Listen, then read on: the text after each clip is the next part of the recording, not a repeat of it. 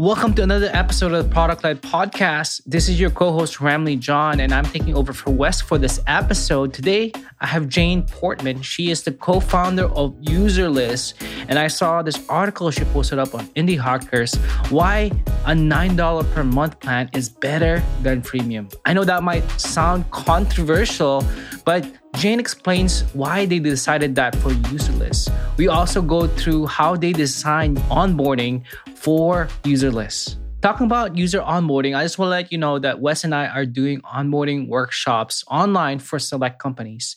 In those trainings, we'll walk you through the battle-tested onboarding framework that will help you create onboarding experiences that convert without resorting to short-term salesy tactics. Through our history working on onboarding experiences for companies like Grow.com, Dynatrace, OutSystems, and more, we've seen inside more SaaS onboarding experiences than anybody else on the planet. So if you're interested about that for you and your company, go to productled.com/training or find that link in the description.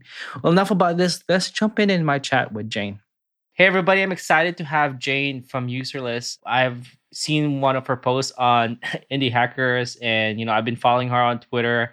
She has a lot to talk about product, and I bet you're going to learn a lot from her. That's all I know, that what you're going to get from this, and I promise you that. How's it going, Jane? How are things with you? Thanks so much for having me. Doing great. How are you? I'm doing pretty good. I can't complain. I know it's morning here and it's afternoon where you're at, so I'm excited to talk about what you're doing. Before we start, can you talk a little bit about your story of how you started Userlist for our listeners? Sure. Userlist is a customer messaging tool for SaaS, and we started out like 2.5 years ago, and we started with just doing email automation, but then we recently added in-app messages to the mix, so you can pick the right channel for each message. And the special sauce, there is a ton of awesome tools out there you can use. So the special sauce is that we think that we know what SaaS founders need specifically. So this is built just for them. And therefore, it's much more simple and accessible and affordable and just overall pleasant to use than some of the enterprise tools out there, some of the competitors we can say, like Intercom and others. These tools are great, but they have so many features that we know are not always used. So we try to address that problem. And we're excited at the current stage of things. Recently, there's been a lot of things going on, but they all kind of came together a few weeks ago. We got funded by TinySeed. Oh, nice. Congrats. In the beginning of the year. And we couldn't talk about it until like 2 weeks ago. So that came out. And we've also been working on those in-app messages that just launched.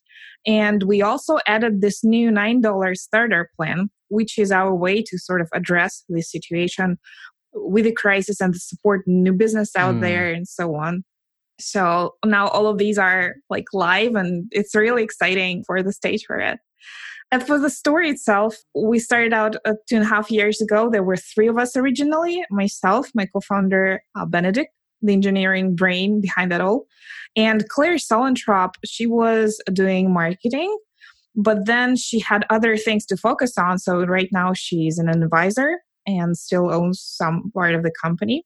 So the team of 2 right now, we've been going full time since January, and it's been great. Congrats. I completely forgot that you did get that TinySeed. There was a few companies there. It's a year-long, essentially, accelerator, right? And it's started by Rob Walling, I believe. Yeah. And Einar Wallstedt. Nice. Yeah. So congrats with that. And, one of the reasons why I reached out was that $9 plan. I mentioned it earlier in the intro that I read it in Indie Hackers, how you talked about how $9 is much better than freemium. And that goes against a lot of advice from people who are just like, give away things for free. It's just marketing costs. But free users aren't free, essentially, for us, right? That's for founders. First of all, why did you and your founder offer that instead of like a free plan right now for Userlist? So we've been card upfront free 14-day trial from day one. And the lowest tier was $49. So it's still somewhat affordable. But we really wanted to do something to fuel the growth and also to help younger company in the crisis. So sort of to make it a no-brainer. And we've discussed the free plan for ages. And we have put together, so we do this shape up method where before agreeing to build a feature, we actually write down what it would take to build it. And we had this feature card for the free plan for a while. And we had an enormous to-do list, what it would take to get a free plan with no card up front. And that, because we're in the email industry and this is very sensitive, we have this like potential spam abuse problem. And overall, like, what if someone starts on a free plan and then they grow out, but we don't have their card on the file? Right. What is this extortion problem? Like, how are we going to upgrade them if we don't have a card on file? And we would really hate to stop their automations in a few weeks. Even with the grace period, it's still not exciting to interfere with people's businesses. So to ensure the smooth curve, it was really much smarter to do something like where the card would be stored up front. So we had this free plan hanging, and also we have the structure of the user onboarding where we have the onboarding sequence and the plans. With the free plan, we would have to go in and redo everything to just for people who'll be forever free. Like this conversion moment is not there anymore if they're on the free plan. So it would require a lot of work to build. And then suddenly Benedict came up with this idea saying, well, why don't we just make a super cheap plan instead? So it would really very easily remove all these barriers and to-do items from our list. It would be the matter of adding another plan in Stripe to the pricing page and then, promoting it and like doing the splash. But technically, it's much, much smoother to launch than a free plan in our books. So it's a lot of reasons to that. And we're happy we did it this way. No, it totally makes sense to do it from my point of view. And you're right, I didn't think about the whole spam thing that does come up. You mentioned before we started recording that, is this something that you're going to do going forward, or you're considering opening up an actual free plan in the future? Yeah, so for this and running a free plan or a cheap plan like that, we should always treat that as an experiment. So when we set out with that, we have this timeline of 3 months to keep it going for 3 months. Then we have some KPIs that we've settled. For example, the number of trials that we strive for, because we hopeful that it will increase the number of trials, the number of signups. So we have some KPIs, and then after 3 months long, we will evaluate the results and then figure out what to do next. So it will keep hanging for at least 3 months. So far, I don't think we will. It's a wonderful marketing engine. So I don't think we're going to remove it entirely, but let's see how it goes. So as part of Tiny Seed, the first few weeks were largely dedicated to pricing. And we collected a lot of other opinions and other things. So you can think about this $9 plan in different ways. One of the ways is the ways we have been thinking. So it's better than nothing, and it eliminates the super tire kicker kind of customers. Right. But another way is to think about it as an anchor. So let's say our pricing grid says $9, $49, $99 as the tiers go. And you could think that $9 actually is not that great to have as a number on that. Because free and then 49 something else, it feels slightly different because the lowest number you see is 49. So there are different ways to address that. We could keep $9 as is. We could downplay it, let's say put it on the footer of the pricing page. Right. It's still be there, but not so accentuated. Or we could remove it and replace it with free altogether, and maybe keep the card up front to avoid those complications that we talked about. So there are different things we could be doing, and still not sure what we're going to do. Let's see. That's awesome. That I didn't know that the first few weeks were about pricing. I had a question about that, like how you landed on $9. Why not? Oh, I see $7 or $5. Why $9? Was there some kind of thought process to it? Is it just like something you see a lot of startups do? It's not a complex thought process. Well, it's basically something that feels natural in a single digit.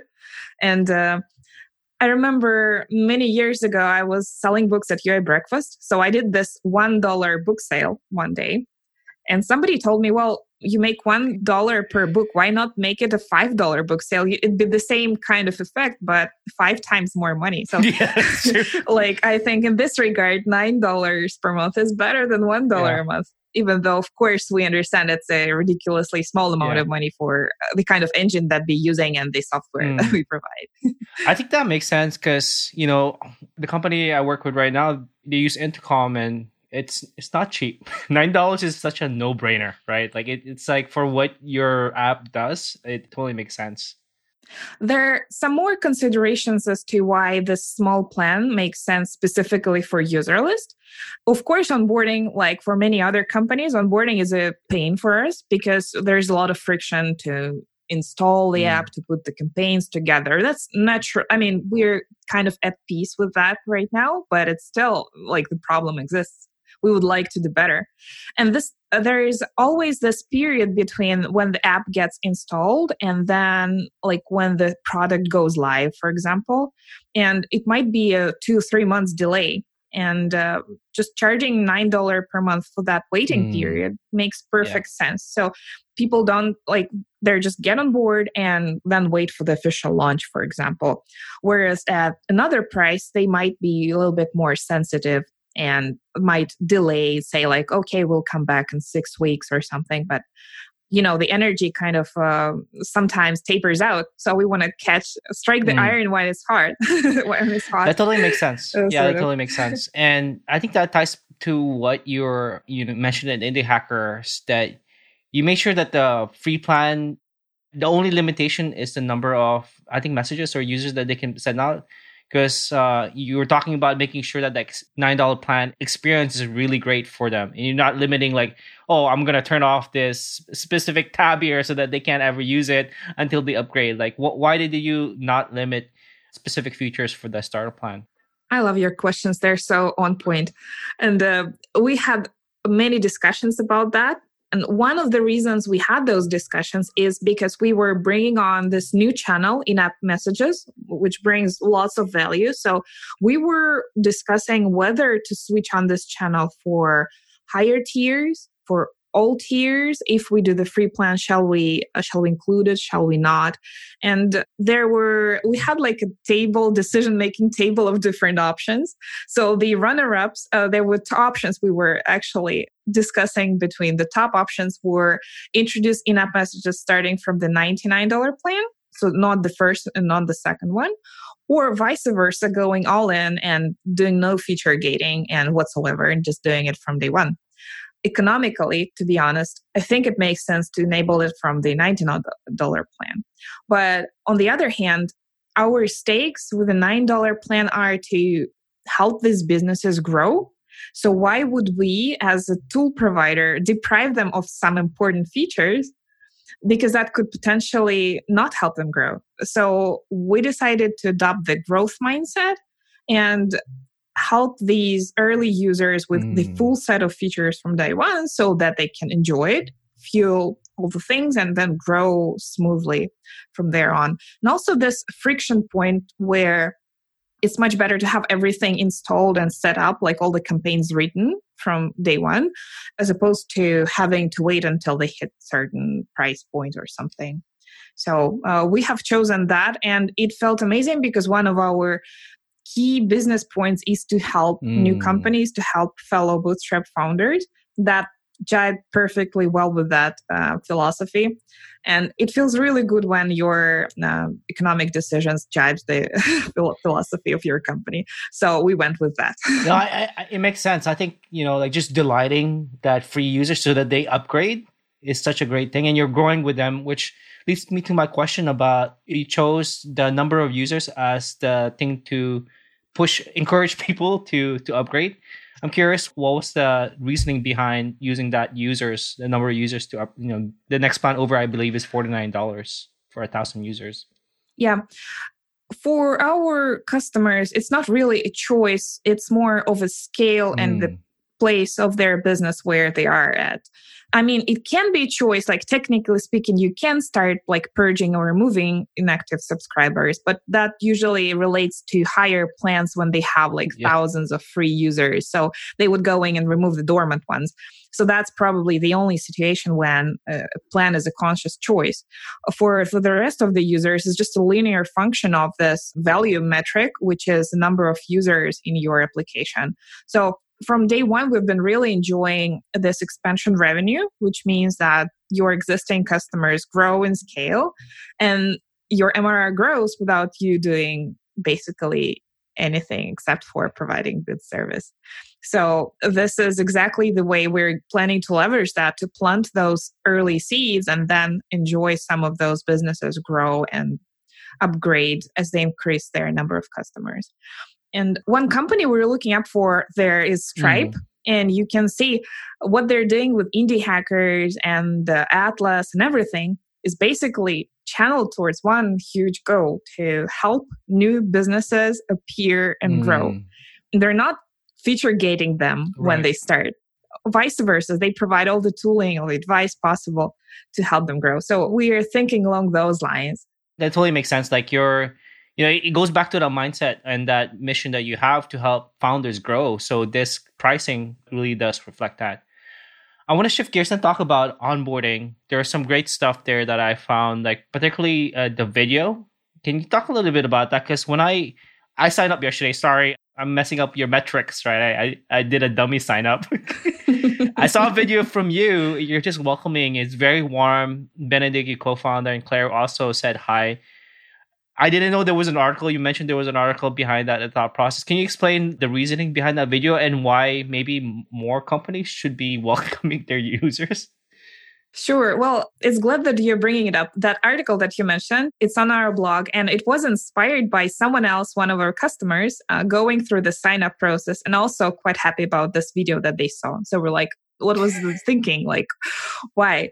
So basically, we've had this from last August since we launched officially. And the thinking process was, we already knew by that time that it's really hard to nudge users using like enforcement methods to do something. And what they really need is basically to get somewhat inspired. And the only goal we were addressing with this video is to make them feel happy, welcome, and inspired to keep going. Because we do have like tons of help docs and guides and everything. If they want, the links are all over the place. So it's not really hard to find specific instructions. But on the other hand, the welcome spirit is something that you can only create in this very moment of them creating a new account. So we added this video and with the only purpose to make the user feel welcome and personable. Yeah. And then the rest of the onboarding is really unobtrusive. And I'm a UI UX consultant by trade, and there are different opinions. And of course, like guides and walkthroughs, they do work, but I'm not a huge fan of that. And thankfully, Benedict agrees on that stance. So we have informative blank slates inside the app. We have good help docs, but the rest of the onboarding is kind of behind the scenes. It's behavior-based email, which we dog food. We send it using UserList. And we're going to add some in-app messages now. Now they have this channel to provide some helpful tips along the way. But yeah, we prefer to keep the onboarding somewhat clean. And so another important thing that we do is those onboarding demos. So when you sign up, when you create an account, you're going to later get a personal invite to join a demo. So we prefer to do it this way, to offer help instead of trying to, bombard the user with tips like daily or things like that. Yeah, it can be annoying. I'm curious what your reasoning. For me, it's annoying, right? Like if you're like pop up here, do this. What is your reasoning for not liking walkthrough as a UI UX consultant? Because basically the core idea of a good UI is to be easy to use, like it, and providing instructions like click the button here. Well, if you need these instructions, that probably means that your UI is somewhat not good or something. I imagine there might be products out there who will benefit from like a super short onboarding video. not like our video, but really if the core usage of the app can be explained in 30 seconds and otherwise impossible to get yourself, like I imagine that could be case for some products, maybe but then explainer videos do work much better because you get the full user attention for at least 30 seconds. And as for the tips, people are trying to get their own way through the app, and these tips are actually interrupting their experience. And there is a wonderful UX professional named Samuel Hulick out there. Yeah. He wrote books on user onboarding, and I kind of borrowed these concepts from him many years ago, and all my consulting practice has been proof. There are also some books out there saying that you can't really micromanage the user into doing stuff. You'd better be off, inspiring and providing some other kinds of motivation rather than just nudges like that. Talking about that inspiration, when I logged in, I saw the empty state. You linked to the integration guide and then the planning worksheets, which was it's like, oh, cool. There's a worksheet that I can go through to do this. Is there anything else that you have in works to help users install the user list app? I'm guessing that's probably the biggest barrier into getting some new users started. Yeah, surely. It's not like a lot of products out there. You can just log in and start using it. In our case, the app serves as a UI for the data that you send. So in order to things be well, it's not the matter of small snippet. It's more like a developer going in and adding a few lines of code, which is definitely not a huge amount of work, but it requires developer qualification. So we are aware of that, but it's a conscious choice as opposed to, let's say, the data you can receive from a JavaScript snippet. It's about page views, it's about buttons clicked, while we try to solicit the kind of small number of properties that are really crucial to that reflect the user journey. For example, if there is a photo editing app, the best way to use user list would be to send over information about the users, like number of photos, number of albums, maybe a few feature flags, and some overall user data. So it's not really necessary to show like button clicks and everything. So this kind of integration, it's a little bit more custom, but it allows for cleaner, more important, but less amount of data. And Benedict has been great at putting together libraries for different languages. So that's what we're doing. We have these worksheets that you mentioned, which helps non-developers put together sort of a little tracking plan before they head to developers and try to tell them what to do. So that's supposed to help. Basically, as much as we can do, we're already doing. Then it's a matter of energy, enthusiasm, and inspiration. Because for people who are our successful users, they didn't have that much trouble. I should probably also mention that there is a segment integration going on. So if you're a segment user, you can just plug that in and start using it. So that's even faster. Yeah. See, many ways. Yeah, the segmenting makes sense. I've used that a few times for other apps. It just works if you have it all set up. One final thing about onboarding is I noticed, and this probably goes back to you were talking about people just bombarding you and just spam, is that you ask for a credit card up front. I'm curious why that is. And like I said, I'm guessing it's probably because you don't want the spammer sending out those spam. Yeah, that's one of the reasons. And well, we actually have had a lot of discussions about removing the card up front. So it's not a decision set in stone. And it's one of those very powerful experiments that we could do sometime later to remove the card. But one of the primary reasons is that we mentioned in the beginning of our conversation, what if they have their emails up and running and then they run out of the days on their trial? What do we do? Do we stop onboarding emails in their product? That's really bad. So we have chosen to ask for a card up front. Also, there are many articles out there that describe how like free plans and no card kind of killed their bootstrap business. Yeah, I read that. Yeah. We have not been there, but we're a small team. So for us, at the moment, it's more sustainable to work with a smaller number of more qualified leads as opposed to a large number of people who are less serious about the product. But it's a great experiment to run. Everybody should do that if they have time and free support resources. I love how you frame things as experiment, the $9 plan, this credit card. And I know I didn't put this in the list of questions that I wanted to ask you, but maybe is there any other experiments that you have coming up that you're like really excited about, or that you have one running right now that you're like, oh man, I'm pretty pumped about this, or you're excited for all your experiments? Well, I think the $9 plan is the biggest experiment we're running at the moment. Everything else is more like different marketing approaches that we're trying out, but these are definitely minor to that. So 2 big things we have is $9 plan and the newly launched in-app messages. So we're like all ears to see how that affects new customers, new signups, and overall like product experience for them. So we have finally launched both just a few weeks ago, and now just sitting back and watching how it unfolds from there. That's exciting. Congrats. Awesome. Thank you. I'm just about to wrap up, and you've been working with a lot of founders with Userlist, and I'm sure as a consultant, if you had one advice to founders, it could be anything. It could be pricing, it could be UX, it could be totally anything. What would that one advice be to founders right now?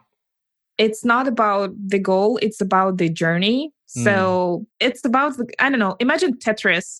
There is no way of winning at Tetris. There are tons of ways of losing at Tetris. But if you win, it just means that you keep going. So it's a little bit the same for SaaS. The one founder wins who stays longer. Right. And there is no single thing that will move the needle overnight and make you a smashing success. It's more about like hours and hundreds of hours of hard work over a few years, and make sure it's enjoyable. So if you really hate what you're doing, maybe you should like tweak something and maybe try different marketing channels that you like more, try different audiences that you like more, and many years ahead, just chime in and enjoy the process. That's good. I love Tetris. That's a great analogy. I'm going to use it from now on. And just one final question, where can people find out more about you and Userlist? And I heard that you're offering something for the product-led growth community as well.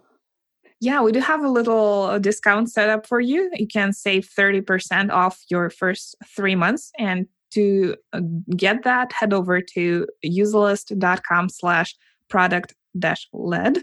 And I hope we can include that in the show notes for convenience. And overall, we're there at userlist.com. We have a nice blog putting out some resources out there. Welcome to join anytime. Awesome. That's great. And you have Twitter or LinkedIn that you want to send people about you personally? Yeah. So my own personal account is at UI Breakfast, and I run my personal website at uibreakfast.com. And that's also a place to another podcast about UI UX design if you're up for it. Awesome. I will also link that podcast. It's great. Well, thank you so much for your time, Jane. I really appreciate it. It's been a pleasure. Thank you.